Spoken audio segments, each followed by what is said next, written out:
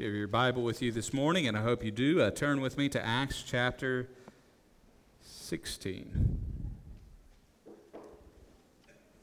Acts chapter 16, and what we have here in Acts chapter 16 in verses 1 through 5 is a picture of discipleship. As we learn more about the Apostle Paul, we understand that discipleship was at the heart of his life, that he understood that each believer has an opportunity and an obligation to pass on what they know to others. I've often said that Christianity is like a relay race. So we are to pass the baton from one generation to the next. And we see that driving Paul here in Acts chapter 16. Luke writes, beginning in verse 1, Paul came also to Derbe and to Lystra. A disciple was there named Timothy, the son of a Jewish woman who was a believer, but his father was a Greek. He was well spoken of by the brothers at Lystra and Iconium. Paul wanted Timothy to accompany him, and he took him and circumcised him because of the Jews who were in those places. For they all knew that his father was a Greek. And they went on their way through the cities. They delivered to them for observance the decisions that had been reached by the apostles and elders who were in Jerusalem. So the churches were strengthened in the faith, and they increased in numbers daily. Let's go, Lord, in prayer. Father, as we turn our attention to this text, we pray that you would give us understanding of how it gives a picture of our call to discipleship and our call to disciple others. May we have an eye to who we could encourage in the faith. And through that, may your kingdom continue to grow. We pray that if there are any here this morning who have not trusted in Christ for salvation, that they would take that first step of discipleship, which is being a follower of Christ. For this we pray in your Son's holy and precious name. Amen. So here Paul is retracing the route of his earlier missionary journey. We saw last week the falling out that had occurred between Paul and Barnabas as a result of Barnabas' desire to take John Mark with him. And here we see that Paul continues to have that desire to raise up the generation behind him, which is what moved him to bring John Mark in the first place when they had initially left on the missionary journey. And as we consider Timothy, this follower of Paul, this disciple, we understand that he's not the most likely candidate for someone to pick. Even with what Luke writes here, we understand that Timothy doesn't come from the most straightforward of backgrounds. Luke tells us that as Paul comes here, a disciple is there named Timothy. We don't know when Timothy began his discipleship, when he became a follower of Christ. It's very likely that he heard the gospel during Paul's earlier missionary journey, and subsequently he has grown in his faith. But Timothy's background leaves many questions. Notice what Luke tells us, that Timothy is the son of a Jewish woman who is a believer. Paul would add to that, he was not just the son of a mother who was a believer, but he was the grandson of a grandmother who was a believer, and yet there's a big question mark in his life. But notice that but there, disjunction. His mother's a believer, but his father was a Greek. His mother was a Jewish woman, and if you're not aware, the Jews trace their lineage matrilineally, so it's traced from the line of the mother. So Timothy is a Jew with a Gentile father. Notice what Luke doesn't say. He doesn't say his father was a Greek believer. His father was a Greek. His father was a Gentile. His father was a pagan. And yet Paul finds in this blended marriage, and this is a blended marriage, it's not the biblical ideal, because Paul would write a letter to the church of Corinth instructing them not to be unequally yoked.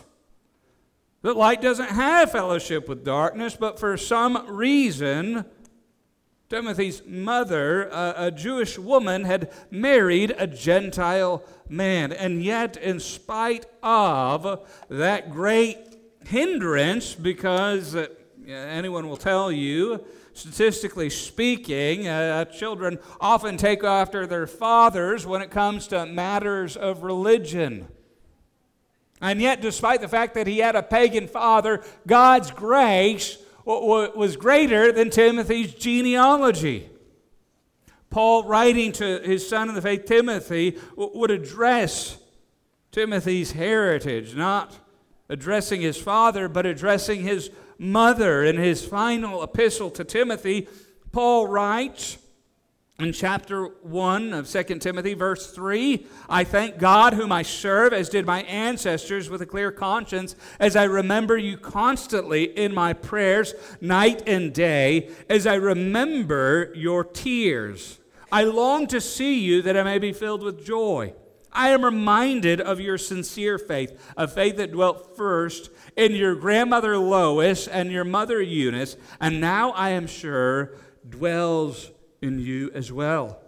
So whatever his father's role in his life, we understand that Timothy's grandmother and mother had a great influence in bringing him to the point of being a follower of Christ.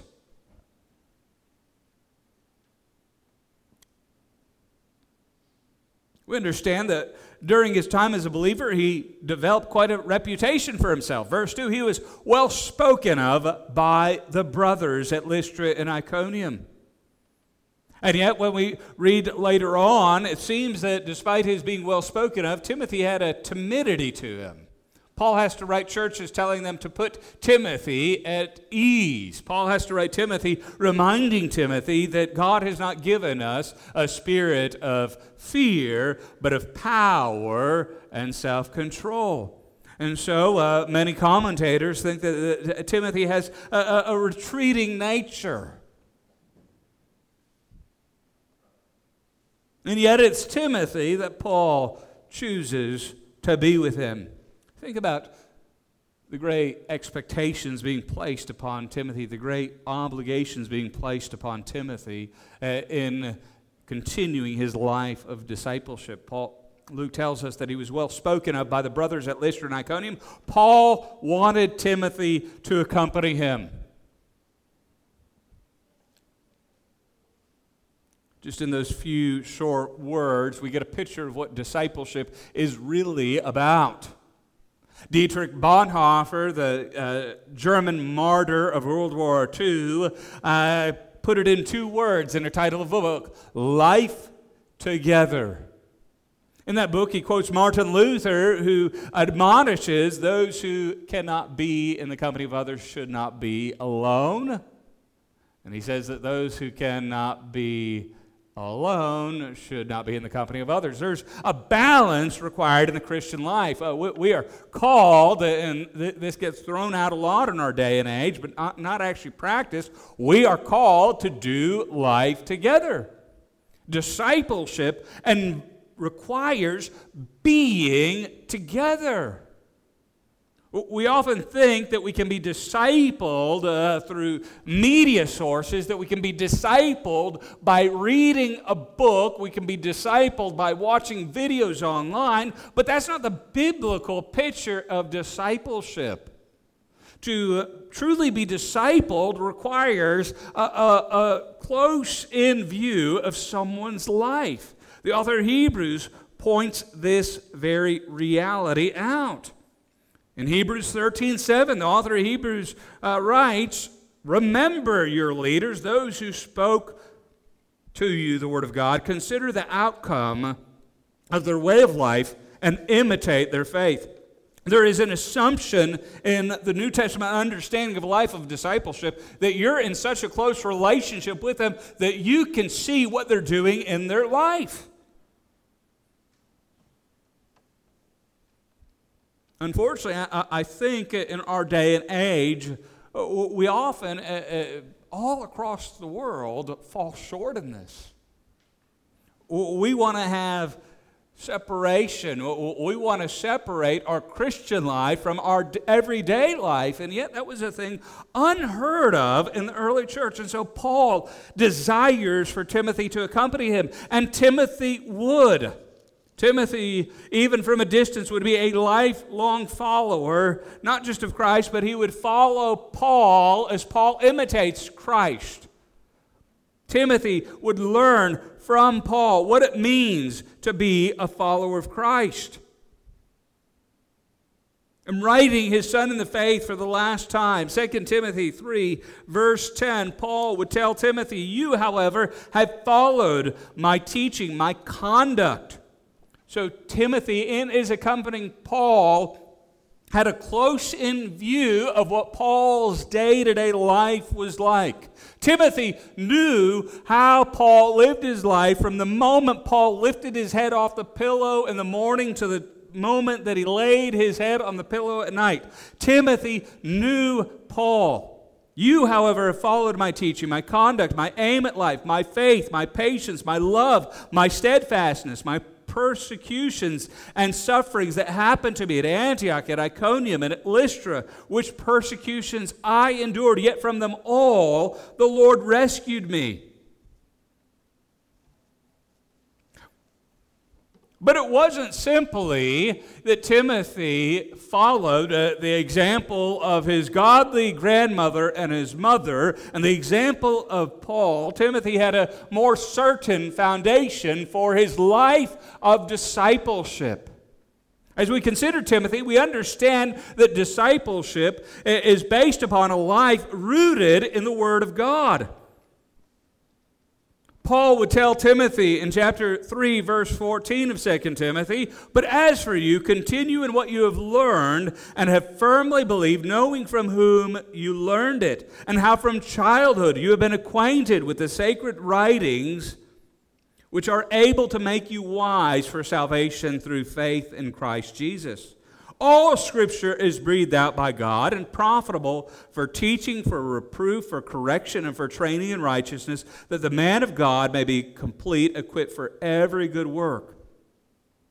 Timothy's foundation was relational, but it was also biblical. His life, his understanding, his character was to be shaped and formed by the Word of God itself. When Paul wanted Timothy to accompany him, he wanted to not substitute Scripture, but he wanted to shape how the Word of God was present in Timothy's life. So Paul recruits Timothy. It's interesting, Luke doesn't really tell us much about what Timothy thought about this process, which as we continue on in the next verses, leaves many questions. Notice, so Timothy is, genealogically speaking, because he has a Jewish mother, he is Jewish.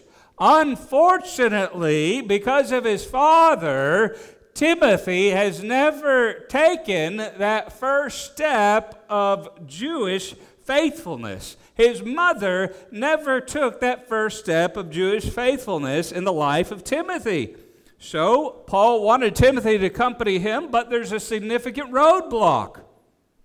And he took him and circumcised him, not because circumcision saves, but because Timothy, being a Jew, and everyone knowing his background, everyone knowing that he had a Jewish mother, would be scandalized if Timothy had not taken that step. Again, that leaves many questions on what Timothy thought of this. Normally, circumcision was done at the 8th day in Jewish practice. Timothy is a young man, likely in his 20s.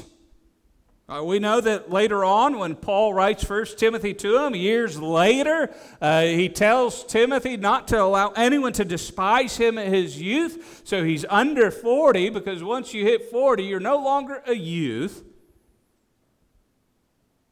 So Paul has him circumcised because of the Jews who were in those places. Paul understands that if Timothy is his follower, if Timothy is learning from him, it's going to be a stumbling block to the Jews. And Paul, desiring not to create any additional offense beyond the offense of the gospel, has Timothy circumcised. For they all knew that his father was a Greek, meaning they also knew his mother was Jewish, which means he's part of the Jewish community and ought to have been circumcised as a child. Timothy's role here on out in Paul's life and ministry, Paul would describe Timothy as his true child in the faith. He is going to be like a son to Timothy. He's going to be a mentee. Paul is going to mentor him in the Christian faith. Timothy is going to learn what it means to suffer for Christ. And so God blesses Paul in that. They can make their way on their journey. Verse 4, as they went on their way through the cities, they delivered to them for observance the decisions that had been reached by the apostles and elders who were in Jerusalem. So the churches were strengthened in the faith, and they increased in numbers daily. So here Paul is modeling discipleship for them, one-on-one spiritual involvement. And God blesses it. And it's been said for years that the historic emphasis of Southern Baptists were evangelism and discipleship. And unfortunately, the consensus, and I think the consensus is right, is that Southern Baptists, despite our continued emphasis on evangelism, have dropped the ball in discipleship. There are countless individuals who are baptized in Southern Baptist churches and then completely forgotten about. It would be like somebody has likened it to having a delivery ward, nursery of newborn babies. They're born, okay, kids, take care of yourself. You know, the Christian life, we need the involvement of others in our Christian life. We cannot, we ought not, and we will not be growing healthy Christians if we try to live our Christian life on our own. It's been said by others wiser than myself that every Christian should have a Paul, somebody older than the faith, somebody more experienced, somebody further along in life who can encourage and disciple you. And every believer should have a Timothy, somebody younger, more inexperienced. We all need people in our lives. This was the biblical understanding of how the church was to function. It was never thought that we could live our Christian life with relative isolation with our brothers and sisters in Christ. And we understand that that was Paul's heart for the Christian life. He continues instructing that this is the model for how churches are to function. We see it in Titus 2. You know, Titus, another young man that Paul takes under his wing and disciples. And he tells Titus in Titus 2, but as for you, teach what accords with sound doctrine. Older men are to be sober-minded, dignified, self-controlled, sound in faith and love, and in steadfastness. Older women likewise are to be reverent in behavior, not slanderers or slave to much wine.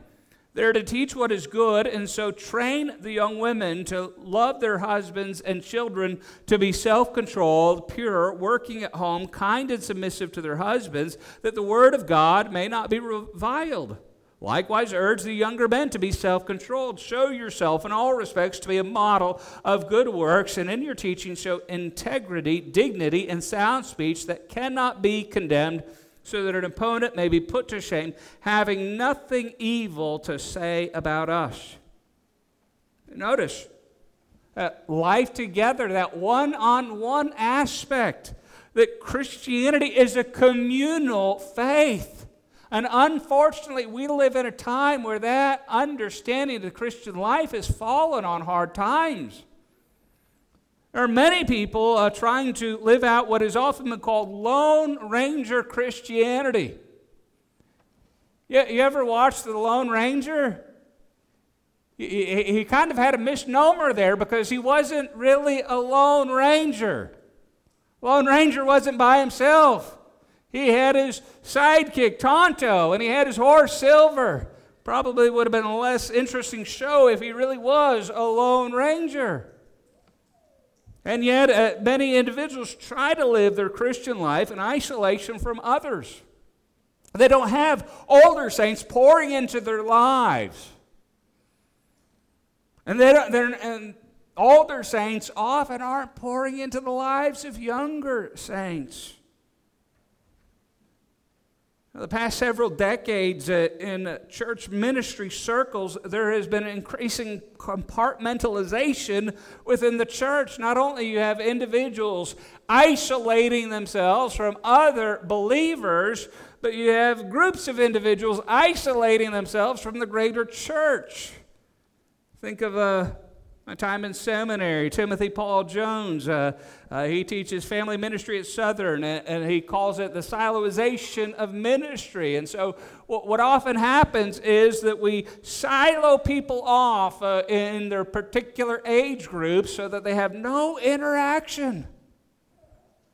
Goodness, what would have happened if Paul had thought, you know what, I'm just going to hang out with older, more mature saints like myself. I'm going to take saints who are in the same stage of life, and that's who I'm going to associate with. There'd be no Timothy. Imagine if Timothy thought to himself, you know, what am I going to learn from old Paul? Paul's old, he's past his prime, so what I need to do is I need to associate with other young individuals like myself. It would have been a train wreck for Timothy. Proverbs tells us that folly is bound up within the heart of youth. And so we need each other. We see that here. You never see one believer thriving in isolation in the pages of the New Testament. Because our Christian life, our Christian discipleship is based upon the principle of a life together. Now, I've shared my testimony before. You know, I got saved reading the Gideon's New Testament boot camp, and after I got home, I'm reading the Bible still. And if you read Paul's epistles, you'll notice that he uses one phrase in particular quite a few times in regards to his commands. One another. There's dozens and dozens of one another commands. And if you actually start looking closer, many of the commands that are given as you are actually given in the plural, which would be y'all. See, Paul understood that there was no such thing as an isolated Christian life which wasn't part of a whole. And so I was reading my Bible and I understood, okay, I need to be involved in a church. This Bible is telling me to do things that I can't do by myself. You know, the Bible says love one another, encourage one another, forgive one another. You can't do that on your own. And so we are called at the basic level of Christian discipleship to a life together, to a sharing of our lives. And how countercultural is that?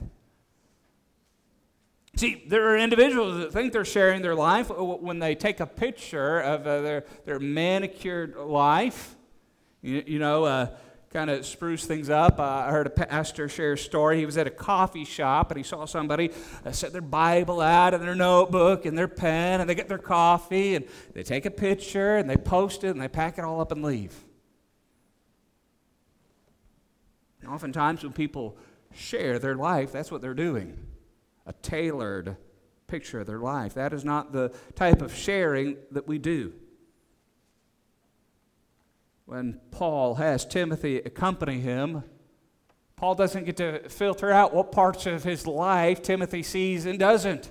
He doesn't get to choose to give Timothy a highlight reel. Timothy gets to see the good and the bad and the ugly of the Christian life, as Paul made abundantly clear to Timothy in 2 Timothy.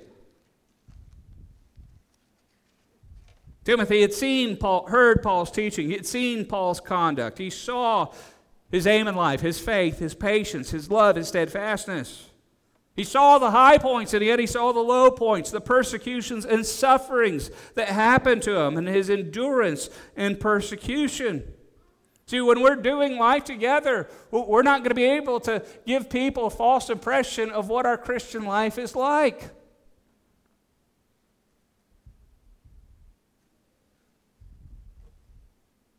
The challenge and the temptation that we face is that we are tempted to believe that if we call or text someone every few weeks that's togetherness. That's not how the early church functioned. No, our current church practice, not our church in particular, but all across North America, is far afield from what we find in the pages of Acts.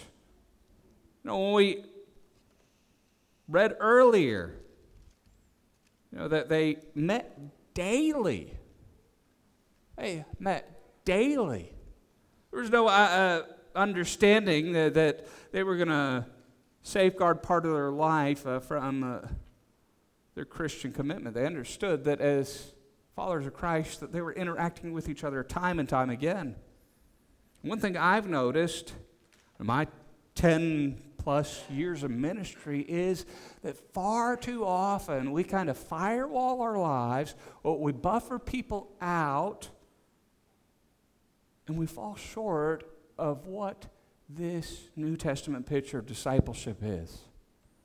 And then we're surprised when no one knows us. We're surprised when pain and loss and hardship comes and there's no one there, because we haven't been walking in the New Testament model to begin with. We haven't been living life together.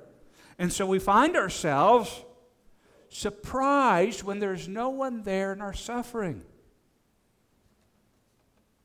As a pastor, one of my greatest fears as a pastor is if I got hit by a bus, there are individuals that I wonder, would they still be connected to the body in any meaningful way?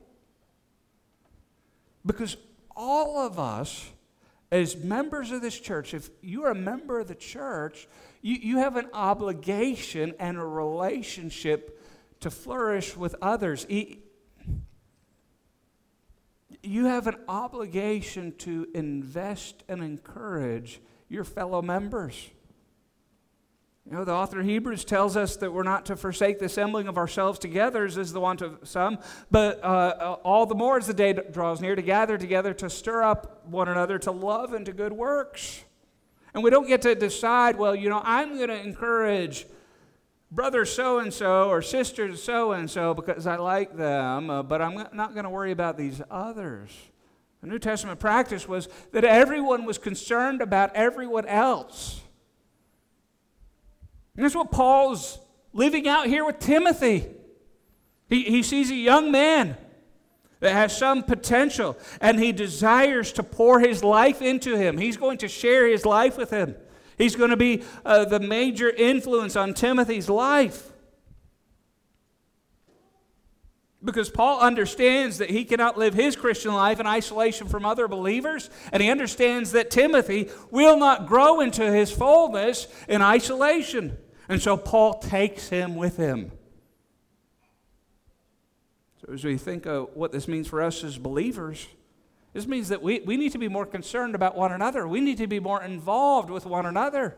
We live in a day and time where it's easy for us to actually grow apart. See, there's going to be days and times when we need each other, and unless we're already involved in one another's lives, we will not know when those days come. And others won't know when those days come for us. If we continue this American practice of isolating our lives from the lives of others, We're going to be miserable and hurting people when life happens. Because I tell you, life will happen.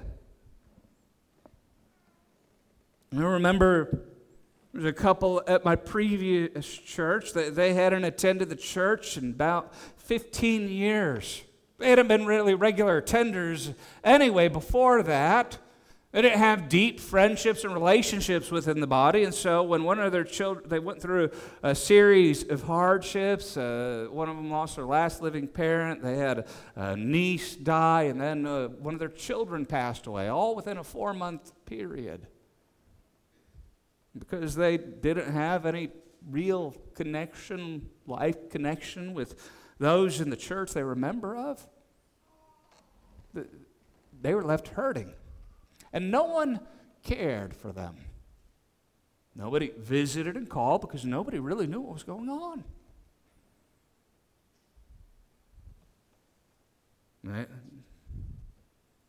only reason I know is I visited them, and they said, this is why we're not at church. Because we went through a very hard season and no one was there. The fact of the matter is oftentimes people aren't there because we weren't there in the first place.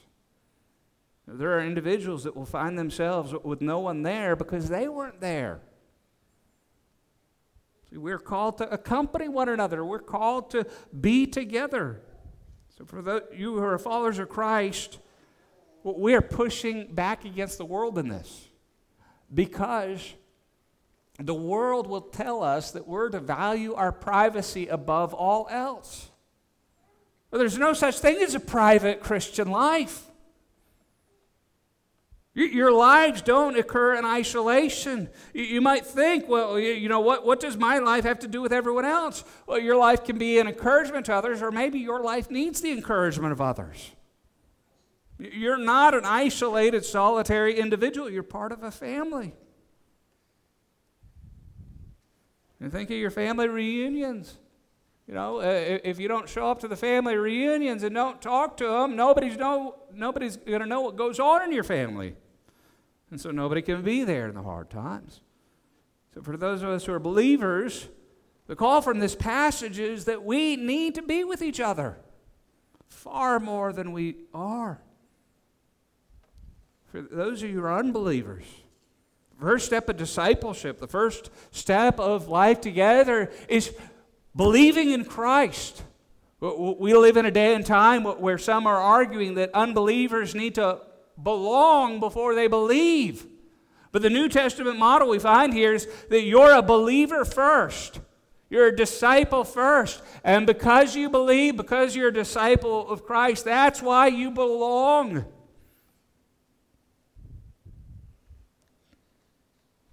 Sometimes unbelievers will attend church and they'll feel like they're on the outside. Well, as an unbeliever, they are. That's how it should be. You shouldn't be able, if you're an unbeliever, you shouldn't expect to feel a part of a church when biblically you're not a part of Christ's body. And we as believers need to be better at this. We should live such lives and have such relationships that the lost unbelievers look at our relationships with other Christians and think, man, I want that. So we can tell them, you get that through relationship with Christ. We're going to come to a time of invitation. I ask you to pray that the Spirit would search your heart in these areas. Let's go, Lord, in prayer. Father, we thank you for your grace and your mercy, and we pray that as you've called us to live a life of care and concern for one another, that our lives would be indeed reflected by this emphasis of life together, that we would pour our lives into those that are growing in their faith, that we would learn from those who are ahead of us in our faith, in the faith journey, and that through that your grace would be magnified. For this we pray in Christ's holy and precious name. Amen.